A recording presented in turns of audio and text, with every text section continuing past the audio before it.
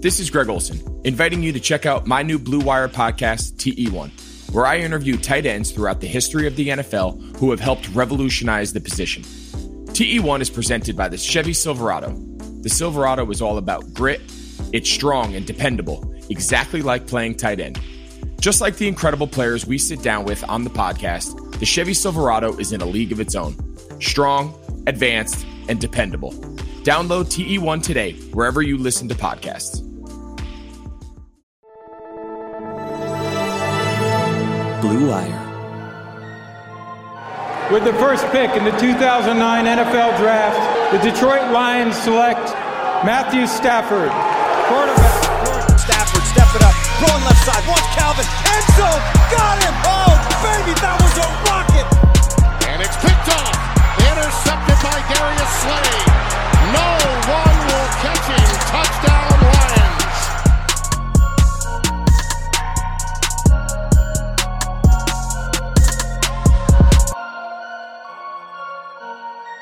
Hello and welcome to another episode of The Michael Rothstein Show. I am your host, as always, Michael Rothstein. This episode brought to you by Visa, Indeed, Regents Field, and Bet Online. So, this is going to be a shorter episode today. Obviously, we had the massive mailbag episode yesterday. We had the interview with Jeff Pearlman on Tuesday. Tomorrow, we've got an interview with Josh Weinfuss, my colleague who covers the Arizona Cardinals, coming to get you ready for Sunday's matchup between the 0-2 Lions and the 2-0 Cardinals.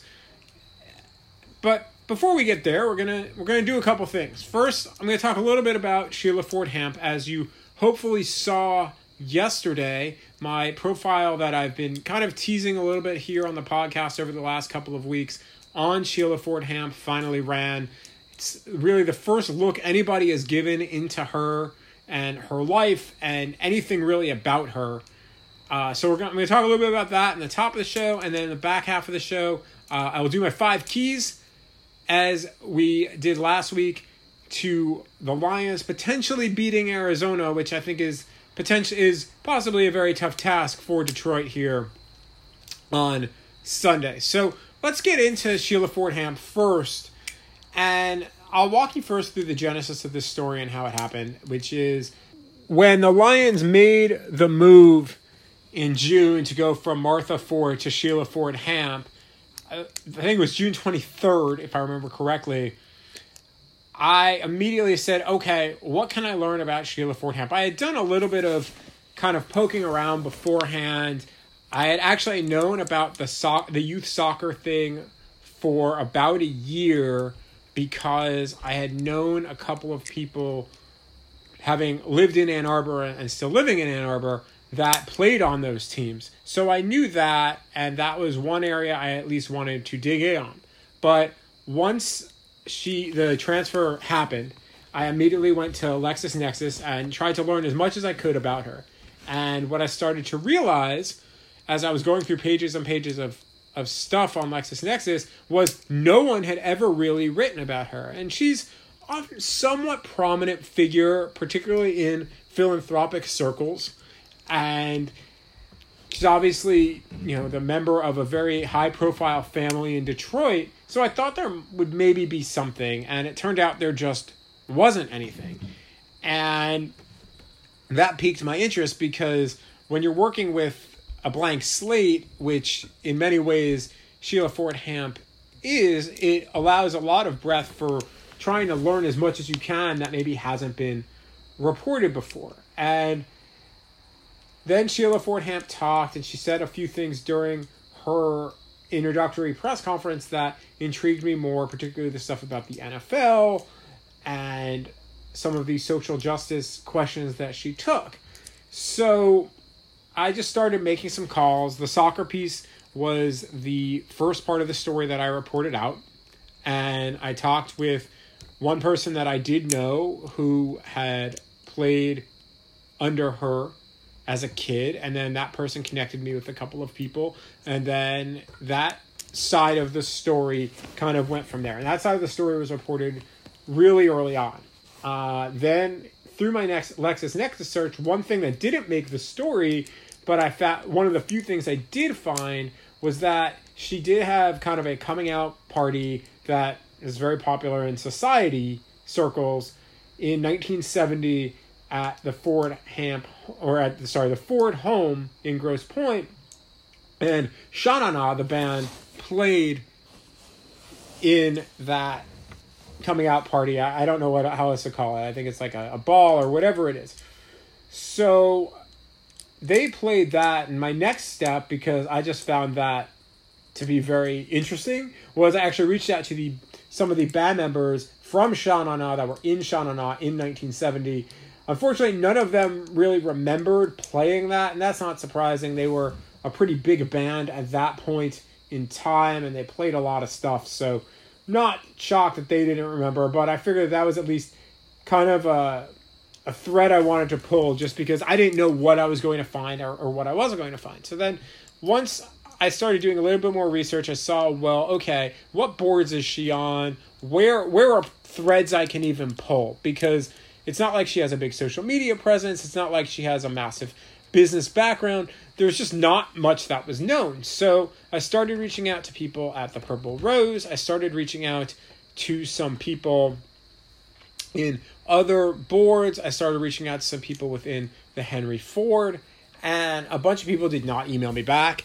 And then a few people did, and I started talking with those people. And then, as it is with almost every story, those people will suggest other people. And the other thing I wanted to do within that was, one thing everybody knew was that she played tennis at Yale.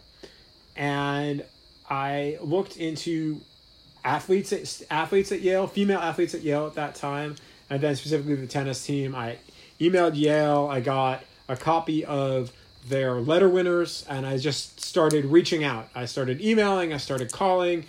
I started using all of the tools that I have, LinkedIn, Facebook, Twitter, Google searches, all of that, to try and find anybody.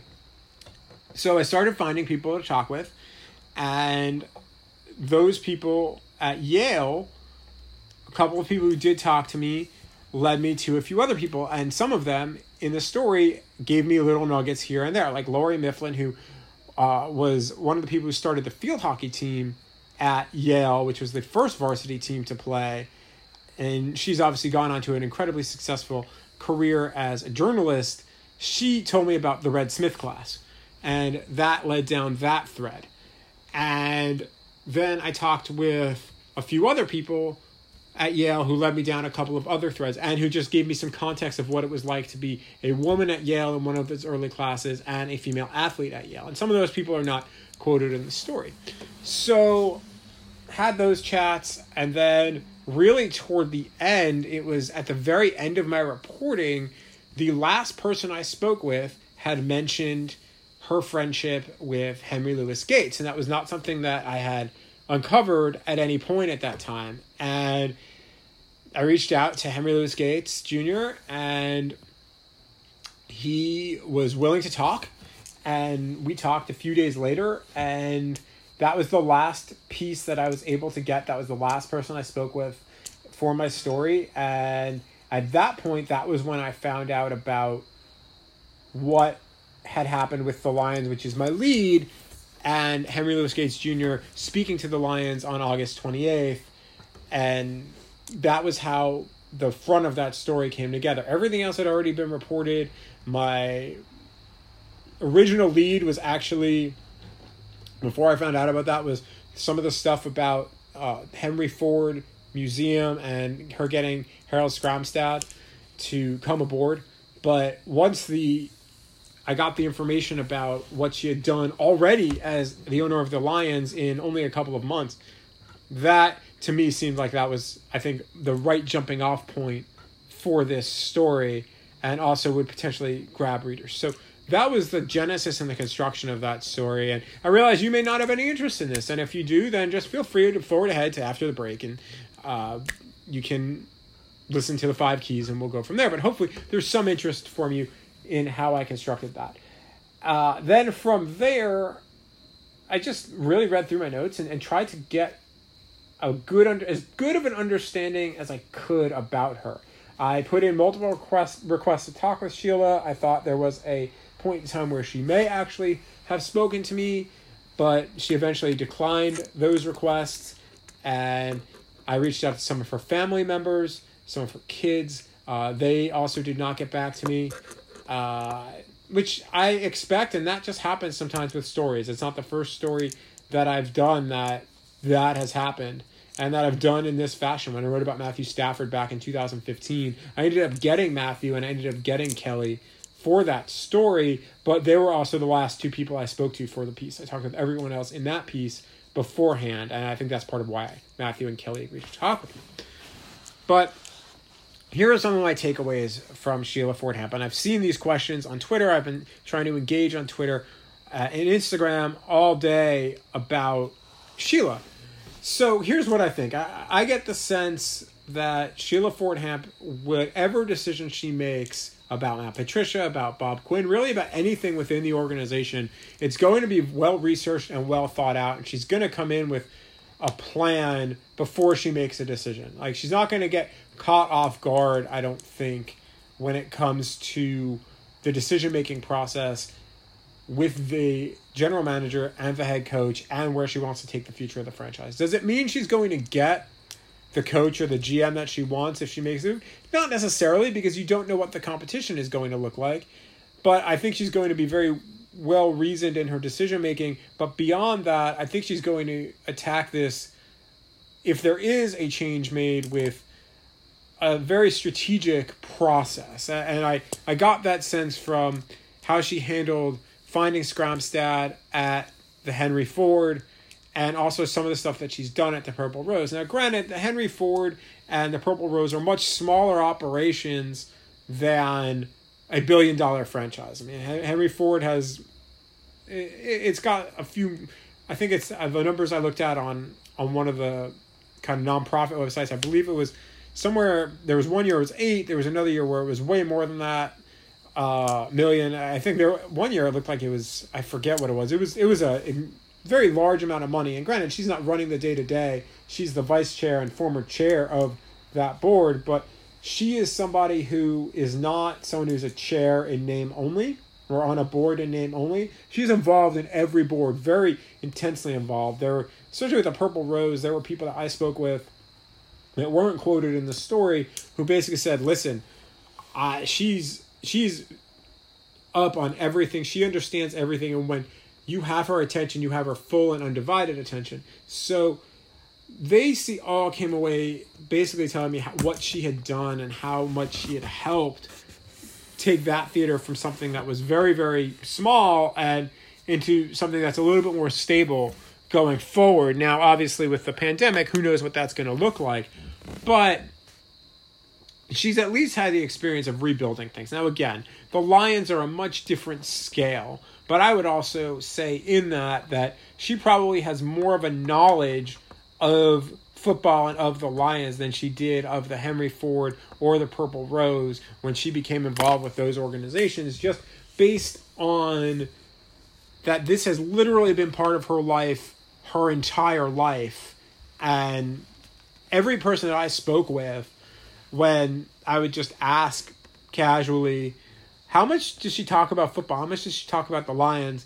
One story that was relayed to me was that, they knew that she knew a lot about football, but one person I spoke with said he started talking with her about linebackers, and the way she broke down linebacker play was incredibly impressive to him. I thought about working that into the story at some point, but it just didn't totally fit with where I was going with it. But I've got a lot of notes possibly for another story down the road, as I think Sheila is going to be a main storyline and a main factor the rest of the year and probably even into the offseason.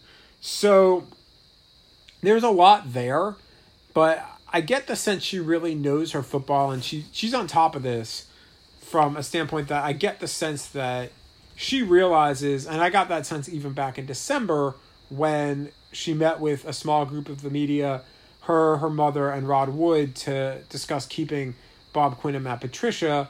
She has a good sense of how the fan base felt then. My guess is that she still has a good sense of how the fan base feels now. And she realizes that, and she even said it, that keeping them was not the popular decision, but it was the one that they felt was the right one at the time. Clearly, things have not gone well. So it'll be interesting to hear her speak now, whenever she does speak, if she does speak at some point, to get a sense of, where she thinks things went wrong, maybe where her and her mother made errors in judgment in keeping them, if they do in fact make a change, and what she kind of thinks about the beginning of the season. We don't know those things because, as I said earlier, she has not talked with anybody yet, and it'll be interesting to hear what she has to say at this point when she does finally speak. But she has said in the one time she did speak publicly back in June that she will be more accessible and more available than her mother was or her father was. And I think we're going to see whether that's the case at some point here soon, because there are questions for ownership. Everyone has requests in to talk with Sheila, and we'll see what happens. But the overarching take that I got, and I think I've hit on it a little bit here, is I think that the potential is there for her to be a very good owner and a very influential owner once she gets her feet under her. Like a lot of people who are calling for her to make moves now. She just took over a $1 billion operation 2.5 months ago, 3 months ago. Sure, she was involved with it for the 5 years beforehand, but there's a difference between being involved and being somebody who's really, the right-hand person or the, sounding board person, and then making all those decisions on your own. That's an enormous amount of pressure, and you want to make sure you get it right, especially an early decision and a major decision that could essentially completely reset your franchise, which is what could very well happen if Matt Patricia and Bob Quinn were to lose their jobs. So I anticipate that she's going to be very thought out and very calculated with this move, especially because if the season ends up being lost, you don't necessarily have to make that move right away. You can still do all of your research and still do all of your background stuff and know you're going to make a move, and you just kind of wait until the timing is right. Or maybe you just say, you know what, I want to make a move now and kind of get started that way. There's multiple ways to go about doing this if they decide indeed that they do want to make a move. But hopefully you took something from the piece on Sheila about, how maybe her leadership style could be. We don't know what it's going to be yet. I don't even know if she totally knows what it's going to be yet, but I think there's a lot there that she can build off of from smaller experiences that she's had in the past that can maybe help her. I'm not saying it's going to make her a slam dunk owner or anything like that, but that will, I think, help her as she starts to navigate the world of sports ownership, which, frankly, anytime anyone takes over as an owner, very rare is the owner who has been an owner before of a franchise. And that's unlike anything that you can do in business in a lot of ways. One last thing I want to address here, and I know I've been talking about this for a while, is the selling the team thing. I mean, there's no indication that they're going to sell the team. People who keep saying that, it's an argument that I understand the frustration for sure, but she's a different generation from her parents, so I'd be curious to see what she does and how she handles that. And that's really the only thing I've got to say on that, is that they're not going to sell the team. There's no indication they're going to sell the team. Sheila wants to have the team. She wants to try and turn this thing around. So I think that's going to be where it's going to be. We'll be back right after this break with 5 keys here on the Michael Rothstein Show. Visa knows that local businesses are the heartbeat of our communities. Whether they're our corner stores, our coffee spots, or our favorite shops, local businesses have always been there for us. They remember our orders. They call us by name, always giving back, making a difference, and going that extra mile to support us and our community. And right now, more than ever, local businesses need our support. So now it's time for us to return the favor. The next time you go shopping, make the choice to shop at local businesses and look for the contactless symbol and tap to pay with a contactless Visa to help support your community. Because where and how you shop matters. Visa, everywhere you want to be. Official partner of the NFL. And listen, even though sports had a break, your business didn't. You have to keep moving, and that makes hiring more important than ever. Indeed is here to help. Indeed.com is the #1 job site in the world because Indeed gets you the best people fast. Unlike other sites, Indeed gives you full control and payment flexibility over your hiring. You only pay for what you need. You can pause your account at any time, and there are no long-term contracts. Plus, Indeed provides powerful tools to make your search that much easier, like sponsored jobs, which are shown to be 3.5 times more likely to result in a hire. With 73% of online job seekers visiting Indeed each month, Indeed is going to get you the important hire you need, just like they have for over 3 million businesses. Right now, Indeed is offering our listeners a free $75 credit to boost your job post, which means more quality candidates will see it fast. Try Indeed out with a free $75 credit at Indeed.com/BlueWire. This is their best offer available anywhere. Go right now to Indeed.com/BlueWire. Terms and conditions apply. Offer valid through September 30th. Now, back to our show. And we are back. Thank you for sticking with us here. So we're going to really quickly go through the 5 keys because I didn't realize that I talked for 17, 18 minutes there at the start of the show. Hopefully you learned something from it. But 5 keys. First key to me is the Lions have to run the ball effectively and take a run-first approach to their offense. Now, why do I say that? I say that because A, their run game is shown to be very effective. B, it will shorten the game. And you can, by shortening the game, you can keep Kyler Murray and Arizona's explosive offense off of the field because I don't have any confidence at all that the Lions are going to be able to stop Arizona.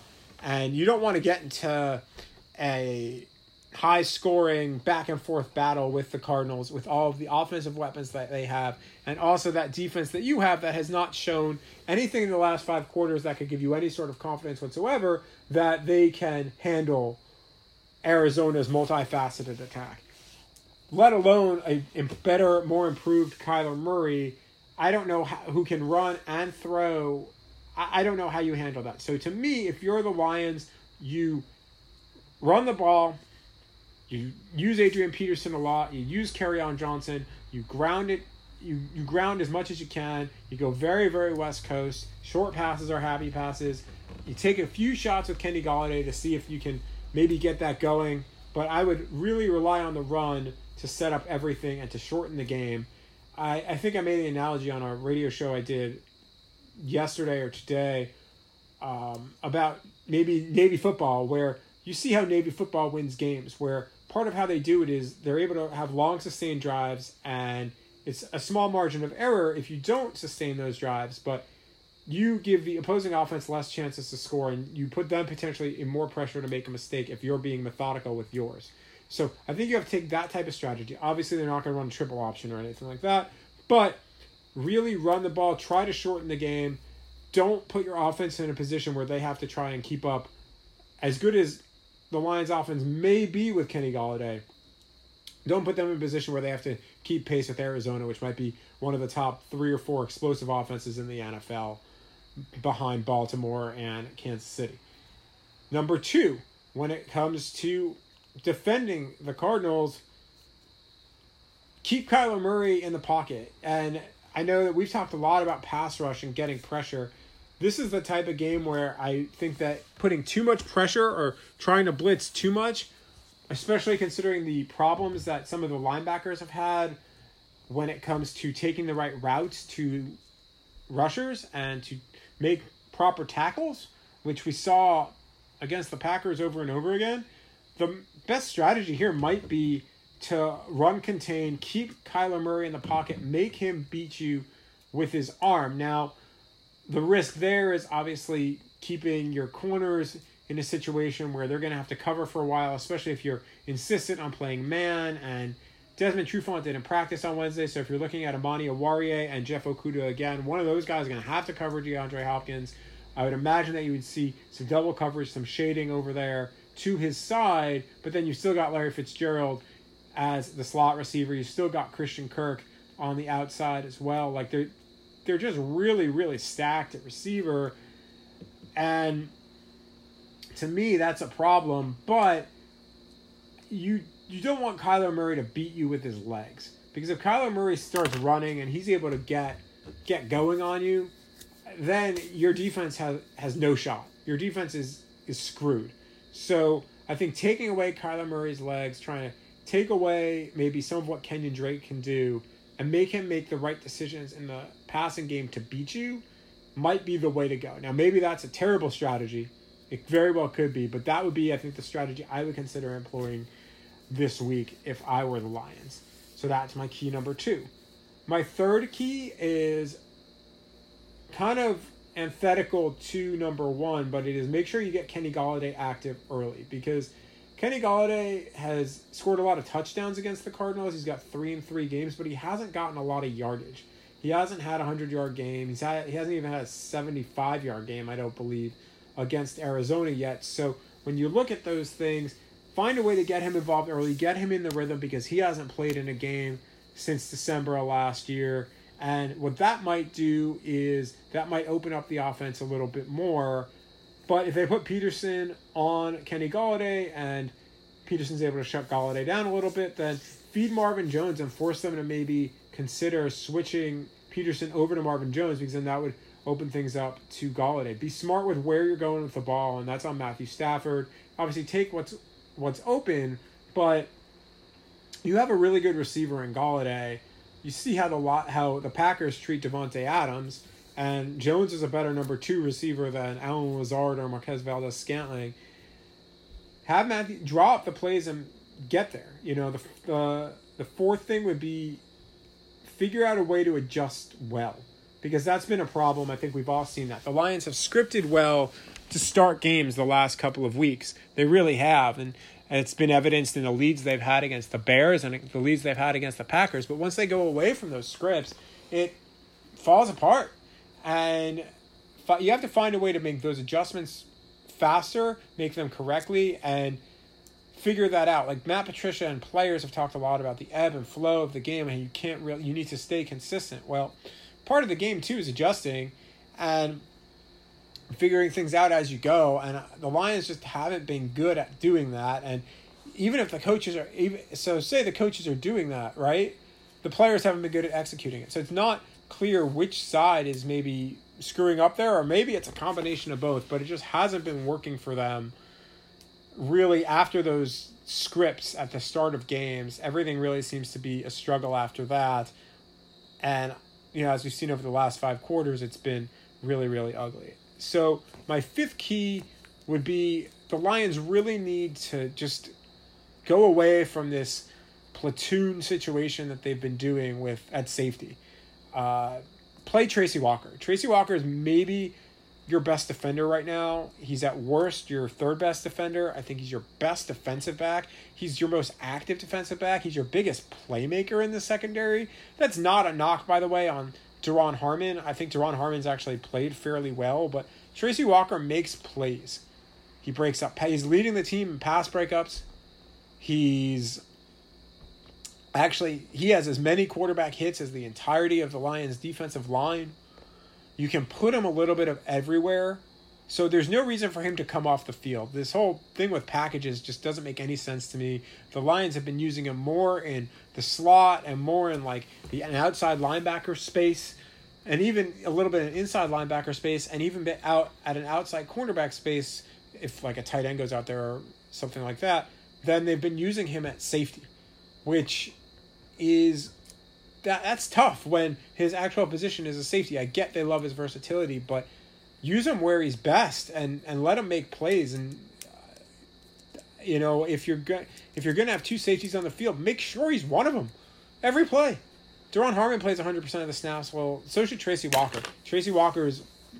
Taking Tracy Walker off the field at this point, when you're having so many issues with your defense, why would you take somebody who is clearly one of your top 11? Clearly one of your top defensive backs? Why would you ever take him off the field? I get it that you want to rotate, obviously, on the defensive line, and maybe you want to rotate a little bit at linebacker to try and package and get matchups. But in the secondary, why take him off the field? I just don't understand it. And at this point, why would you take Amani Oruwariye off the field either? Because until Desmond Trufant gets back, he's your best corner.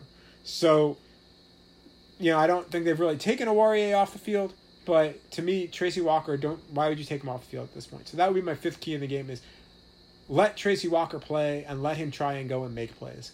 And who knows, maybe I end up being wrong there and they play Tracy Walker and it goes horribly bad. That's entirely possible. But I think I've seen enough from Tracy Walker to really believe that he is one of the Lions' better defensive players and that he should be on the field way more. So I want to thank you all for listening. I really appreciate it. And I hope you got something from today's podcast. We'll be back again tomorrow with Josh Weinfuss from the Arizona Cardinals, who covers the Arizona Cardinals, for ESPN.com. I want to thank my sponsors, Indeed, Visa, BetOnline, and Regions Field. I want to thank all of you for listening. You can follow me on Twitter and on Instagram at Mike Rothstein and on Facebook at Michael Rothstein Journalist, and we will talk with you tomorrow.